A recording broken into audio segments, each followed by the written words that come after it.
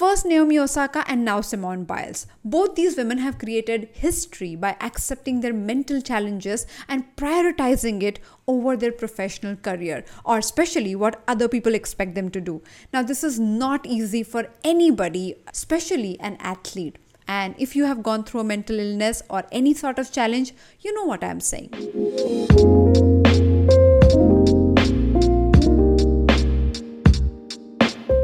Welcome to Absolutely Right, a podcast where we talk about different ways, tools, hacks, and methods for you to claim the best version of yourself. And by the best version of yourself, we never refer to it as a perfect idea. It's rather an imperfect idea that you celebrate and you move forward no matter what. I'm your host Aditi Surana. I'm a behavioral analyst, a high performance coach, and an anti-anxiety expert. You might have heard me speak about different mental challenges and concerns, especially in the last 18 months where we decided to take anxiety as our topic for social movement.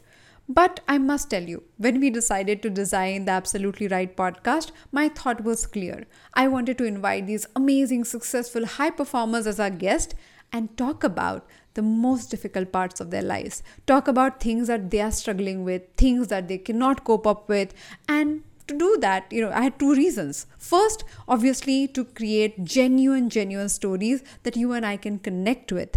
And secondly, to destigmatize the mental struggles that people go through. I believe if we don't talk about it, if we don't normalize it, there is no way out for us to move out of it. If you're a regular listener or you've been following me on other social media platforms, then you might have known this about me already. I take pride in my stories of dyslexia. I struggle with it on a regular basis, but I talk about it so that other people who are unaware of their challenges can also identify with it. I have discussed my divorce journey or my process through anxiety for 18 months before we started our social movement. Now, all these things are important to be discussed, not because other people should know what all you went through, but more importantly, when you stand there, talk about it with all vulnerability in place, then other people who are going through it start recognizing their concerns. And most importantly, to coach somebody, to guide somebody, to lead someone, or even influence them, you need not be perfect. You require to be yourself. You require to be in total acceptance of who you are, and that creates strength beyond belief. That is truly inspiring. In today's journaling question, we're going to talk about how to walk towards accepting your own mental challenges. And I know it is easier said than done. But let's look at 3 reasons why hiding our mental illness won't be a good idea.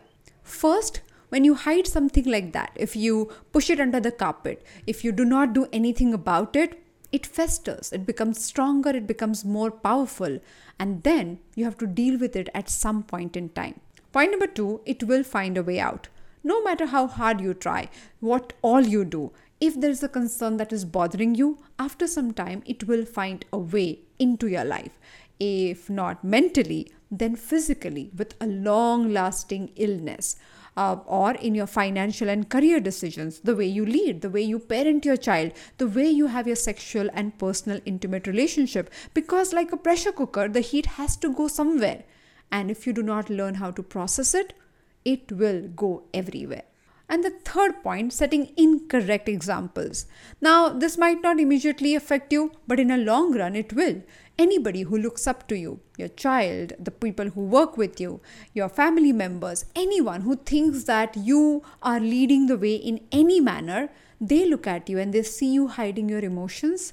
They do not find it safe to talk about their emotions. No matter what they're going through, they will always hide it from you, from themselves, and not learn how to look imperfect in public. But imagine if you choose the path of vulnerability and accept your challenges, you become the role model, like Simone and Naomi, for other people to follow your path, especially the close one. You can become the micro leader for them to accept themselves at a deeper level.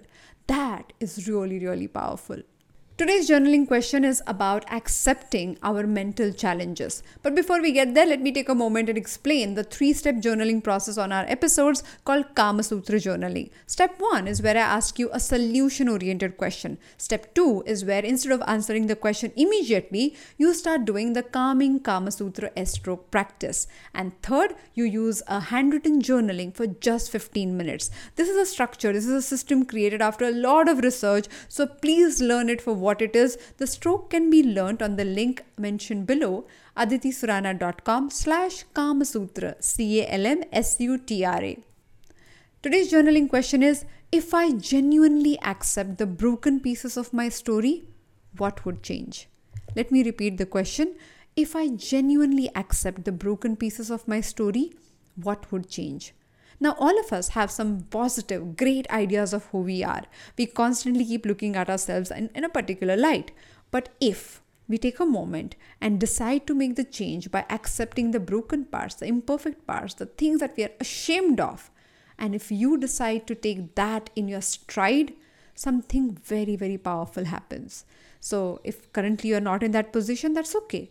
With this question, without answering the question, get to the Kama Sutra S-stroke practice and then set a timer and start pondering on this question. See what comes out. There is no right or wrong answer. In those 15 minutes, whatever comes to your mind, please write it on the page.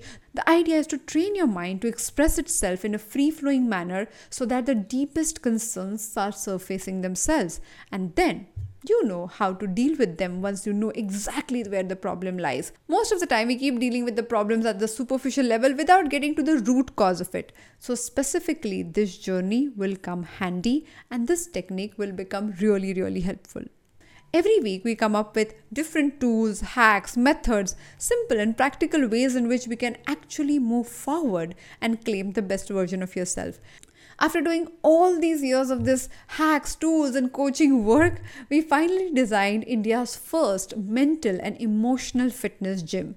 The idea here is simple. You meet every week and talk about some deep-rooted concerns and find ways to resolve it. You work with a like-minded community of amazing, smart professionals. So while working with them, you learn a lot from them, from the conversation, obviously also from your personal experiences. If you want to know more about it, the link is aditisurana.com/apt, APT, aspire, perform and transform.